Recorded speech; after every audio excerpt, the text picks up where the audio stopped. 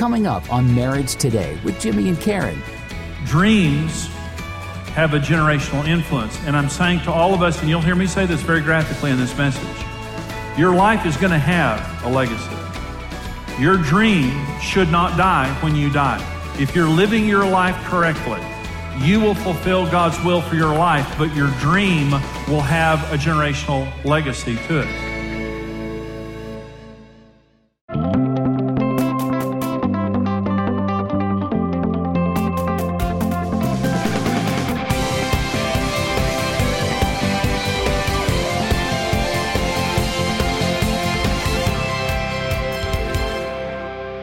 And I want to talk about living to fulfill God's dream for your life, but also for that to make a generational difference, for you to leave a legacy. And that's what God wants us to do. We will, one way or the other. We will have an impact upon future generations. It just depends on whether it's going to be good or bad and what our legacy is. And we're talking about Joseph.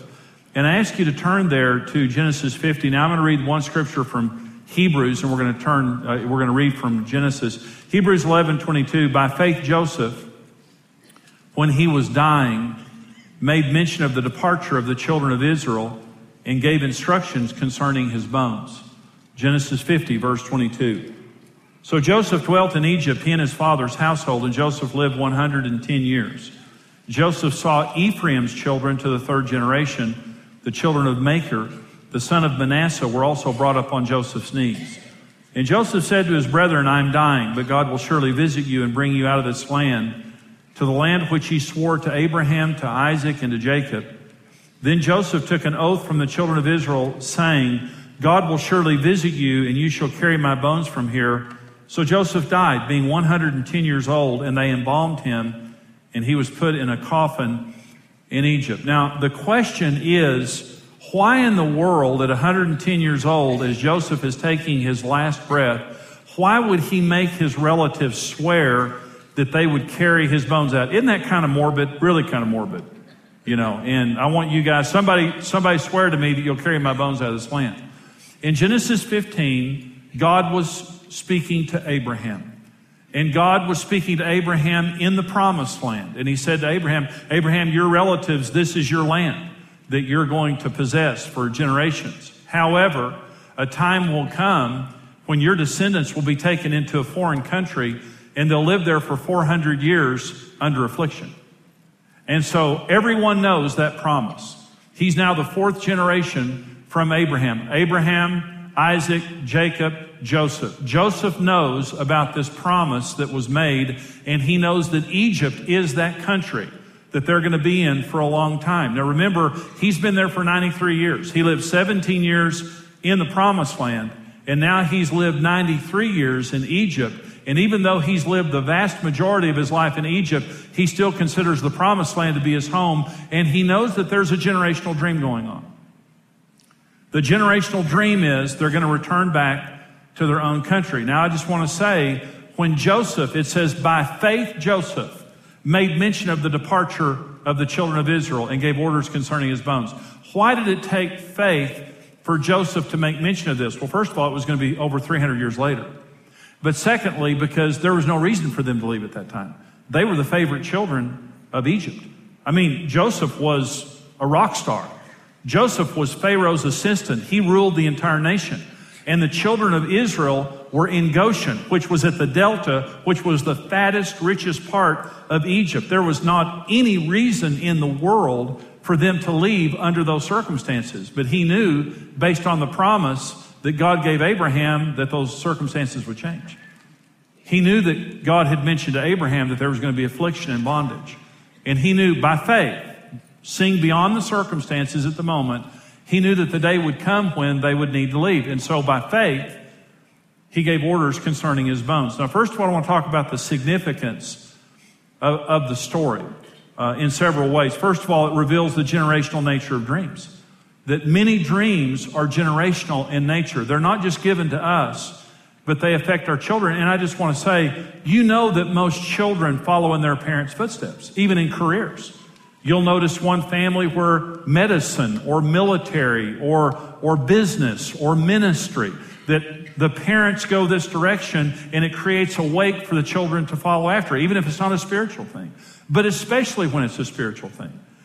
Joseph's dreams didn't just affect him, they affected generations after him. And so this is a generational dream, and there were two main generational dreams of Israel. One was the promised land. That has been a generational dream of Israel. And the other one was the Messiah, the coming of the Messiah. There are also generational dreams among Christians. We have two generational dreams that have been passed down for a couple of thousand years. One is the return of Jesus. How many of you want Jesus to return? Okay. Every generation since Jesus has dreamed of Jesus returning. That's a generational dream. Another generational dream is the Great Commission. Every generation since Jesus has dreamed of the day when the gospel has been spread all over the world. And so we have, as Christians, generational dreams that have been handed down to us by generations that went before us, and something that we need to be very grateful for. But I want to say this, that all of us, in the dreams that God gives us, there is a generational nature of those dreams. Now, Acts chapter 2, Peter is quoting Joel, and he says this about the Holy Spirit. When the Holy Spirit comes, your young men will see visions, and your old men will dream dreams, even upon my maidservants. This is global. This is universal. When the Holy Spirit comes, God's people who receive the Holy Spirit will begin, the young men will see visions, and the old men dream dreams. Well, why does it say that young men and women see visions and old men and women dream dreams? Some people believe, and I think it's noteworthy, is some people believe that a vision is what you will do with your life. A dream is something that will take generations to be fulfilled. A young person sees a vision because they have plenty of years left to fulfill what God is showing them. But old people don't have a lot of time left. Now, I'm not dreaming dreams yet because I'm a very young man. It will be years before I'm dreaming dreams. I'm joking because I really do believe that some of the things that God has shown me, it will take generations to be fulfilled if Jesus tarries.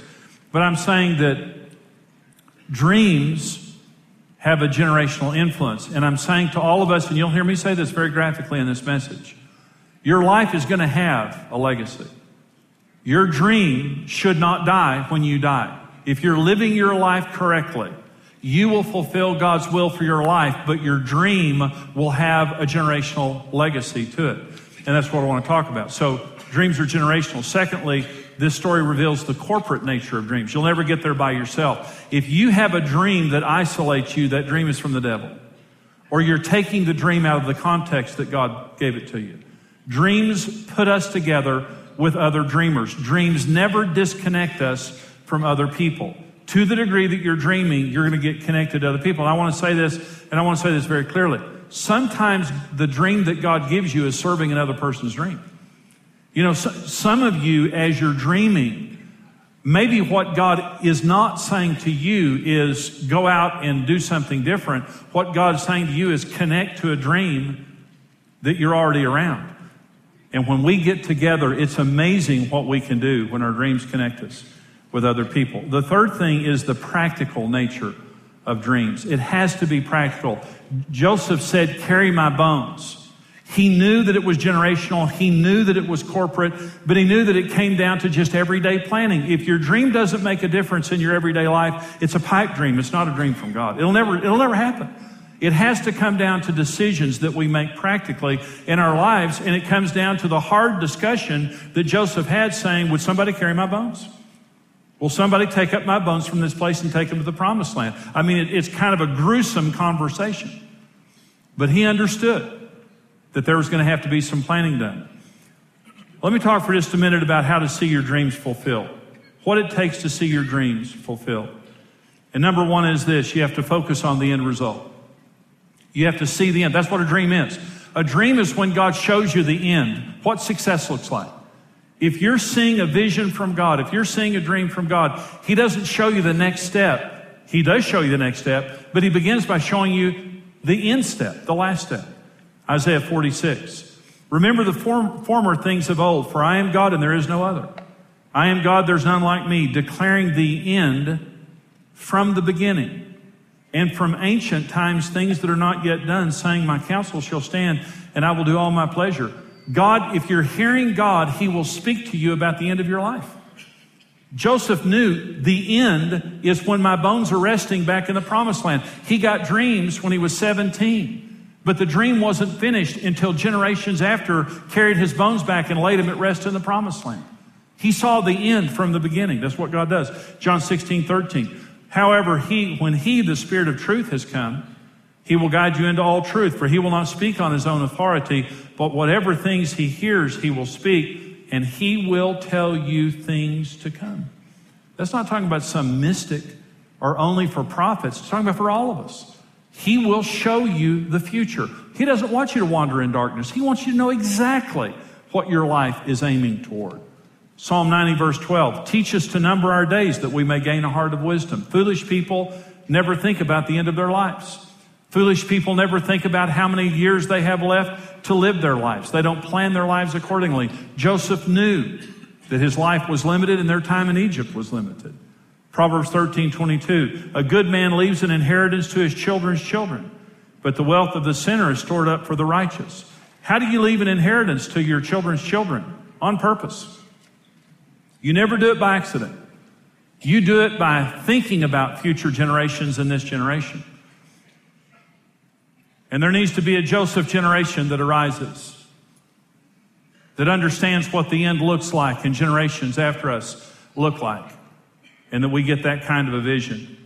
Here's some questions that I think are important for us to ask ourselves. These are tough questions. It's like talking about your bones and somebody carrying your bones off. Here's some questions that I think are helpful. What will they say at my funeral? Pretty good question. What will they say at my funeral?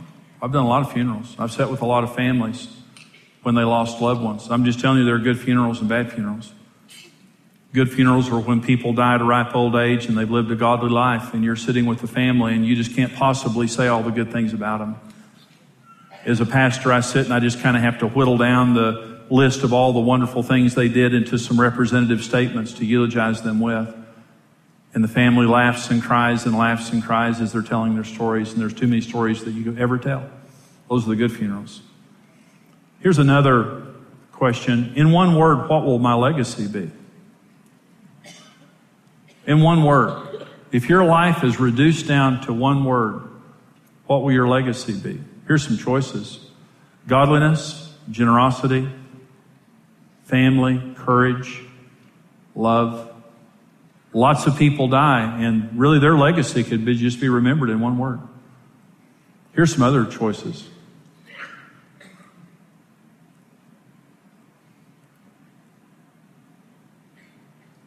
Pain, selfishness, abuse, materialism, rebellion, corruption, pride, addiction. Many people die, and there's only one word that could describe their life. There are those words right there. Jack the Ripper, Lee Harvey Oswald, Sirhan, John Wilkes Booth. You can go right down the list of names through generations, and all their name means is pain, selfishness, rebellion, corruption, unrighteousness. Your name will be reduced to one word someday. It really will be. Your legacy will come down to just a very short statement. When your name is said, people will remember just one word or one little phrase. When I die, will I have spent my life for me or invested my life for God and others? Am I spending my life or investing my life? Important. How often do I think about how my life affects others in the next generation? And what am I doing today to make my dream happen and to leave a positive legacy? What am I doing? Those are some important questions. But if your dream is going to come true, and if your dream is going to have a positive generational influence, then you have to stop right now and see the end of your life. That's what when God shows you the dream, that's what He's showing you, the end. When God shows you this mountaintop over here with a dream on it, your whole life shifts toward that dream. Everything then points toward that dream. And if I'm going to fulfill God's will for my life, and if it's going to have a positive generational influence, I've got to be able to see where I'm going. That's why God gives visions and dreams. So we can see not just where we're going tomorrow, but where my whole life is leading me. He does that now. The end from the beginning. That's what He wants to do with your life. Number two thing about dreams, and these won't take very long. Have faith in the dream. It says, by faith, Joseph, when he was dying, made mention of the departure of the children of Israel and gave instructions concerning his bones. Let me just say, by faith, he did that. Well, here are three things that faith does. Number one, faith sees beyond the natural realm. There was nothing in the natural realm that said that Israel would ever leave Egypt. But he spoke by faith, seeing a day when the children of Israel would be under affliction according to the word of God that he gave them, and that they would need to leave. He saw beyond the natural. Hebrews 11:1. Faith is the substance of things hoped for, the evidence of things not seen. If I could see it, it wouldn't take faith. I have to have faith. 2 Corinthians 5:7. We walk by faith, not by sight. If you live with circumstances controlling your life, you'll never get to the dream. You've got to see beyond the natural. Faith speaks. It sees and it speaks. He spoke concerning the dream. You've got to start talking about the dream. You've got to start praying and confessing the dream, or it's not going to come true. The third thing is you've got to step. Faith steps. Faith is not a noun, it's a verb. It's action. It doesn't mean to believe something, it means to step out based on a belief. And so Joseph just didn't believe in the dream. He talked to his relatives and said, hey, somebody take my bones with you. Somebody take my bones. And so you've got to live your life by faith. You can't be in unbelief. You can't stand back waiting for the dream to happen. You've got to believe in it. You've got to speak it. And you've got to take obedient steps. One step at a time, you get toward the mountaintop. One day at a time, one step at a time, walking by faith and not by sight, we get to the dream. That's what Joseph did. And one more thing. We have to see the future, plan for the end from the beginning, have faith in the dream. And the last is invest your dream in family. Joseph was the ruler of Egypt, but he didn't give orders to the Egyptians concerning his bones. He had thousands of people at his beck and call to do anything that he wanted them to do. But when it came to something that important, he needed family. And there's two kinds of family. There's blood family and there's spirit family, and both are very important. And sometimes blood and spirit family are the same. Your relatives that are also believers, those are blood family that are spirit. But let me say this. You need to invest your life in your children and train your children up properly. It's not the school's responsibility or the church's responsibility to raise your children. It's your responsibility to raise your children.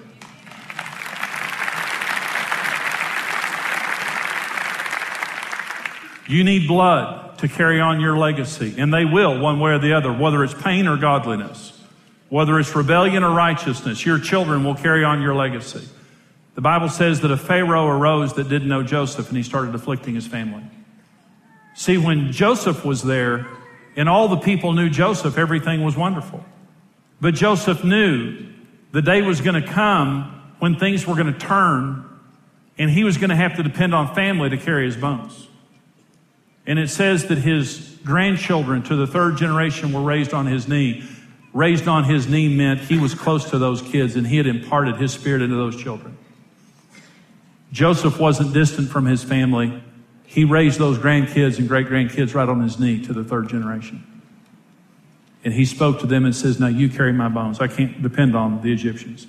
If you're planning on business partners or friends who don't know the Lord carrying on your legacy, you're in for a big disappointment.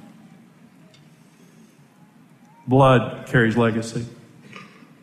Family carries legacy.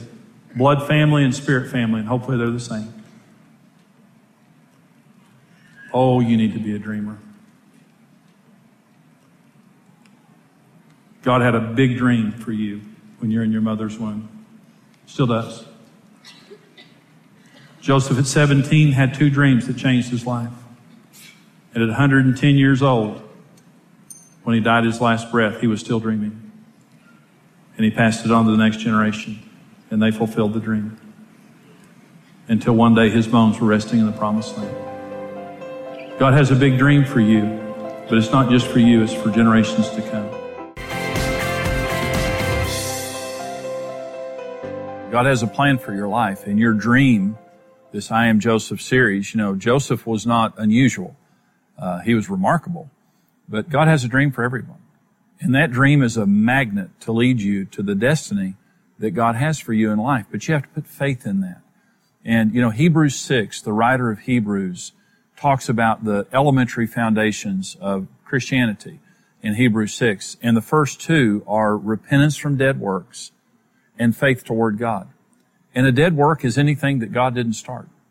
Anything that He did not originate. In other words, we did it because it was a good idea. Or we did it because we thought that that was what would work in life. And then faith toward God means I'm believing God for what I used to believe myself for. Now, before I got saved and before people get saved, they go their own way. I mean, you choose a major in college based on, either what you want to do or most of the time, what makes the most money. You make choices based on what you think will bring the best result. And honestly, God has no allegiance to those decisions because in many cases they're a dead work. In other words, they didn't begin with God. For your life to change, what you have to do is to go back and say, God, I repent for the decisions that I've made that were not of you. I didn't consult you about your plan for my life. I didn't believe that you had a dream for my life. And really when you made me in my mother's womb, that you made me for a purpose. So I've been kind of self-navigating through life. And now I'm coming to you and I'm saying, you made me in my mother's womb. I put faith that you made me in my mother's womb. I put faith that you have a plan for my life. And God, I'm asking you, show me the dream that you have for my life. Or if you know the dream that God has for you, God, I'm trusting you to walk it out. Joseph received the dream when he was 17. It happened when he was 30. There was a journey that he took. And that's part of this series, is the journey of Joseph from the beginning to the fulfillment of his dream. I want you to know you serve a big God, and He will fulfill that dream. But it means not trusting in yourself, not doing things the way that everybody else does them, but coming to God, putting your faith in Him and saying, God, I am committed to your purpose for my life. Let me fulfill the dream that you have for me. I hope that's an encouragement to you. I want you also to know that this ministry, Marriage Today, that we go across America and around the world, our passion is to help people succeed in life and marriage, to keep couples together in a thriving marriage, not surviving, but thriving in marriage, in keeping little children together with their parents. Sometimes people ask me, how do you know when you're being successful in marriage today? What are you trying to accomplish in marriage today? Well, obviously we're trying to help people succeed in marriage. That's a big deal. That's a passion that we have. But we want to keep little children together with their parents. There are many thousands of children that we know today are with their parents because of the ministry of Marriage Today, because of all the marriages that have stayed together and been saved through this ministry. We're asking you, if we've been a blessing to you in your life, we're asking you to stand with us financially. We have a special group of people called our Rock Solid Partners who give monthly to the ministry, and every month they get a special resource that nobody else gets. It's called our Dream Marriage Library. It comes to you electronically, your iPhone, your iPad, your computer. You can also get it physically delivered to your home along with notes for a date night or a Bible study, and also other special benefits that only come to our monthly partners. It really is the backbone of our ministry, are the people, our Rock Solid Partners. Karen and I are asking you, if we've been a blessing to you, to help us be a blessing to other people across America and around the world. Become a Rock Solid Partner. Here's how you can do it.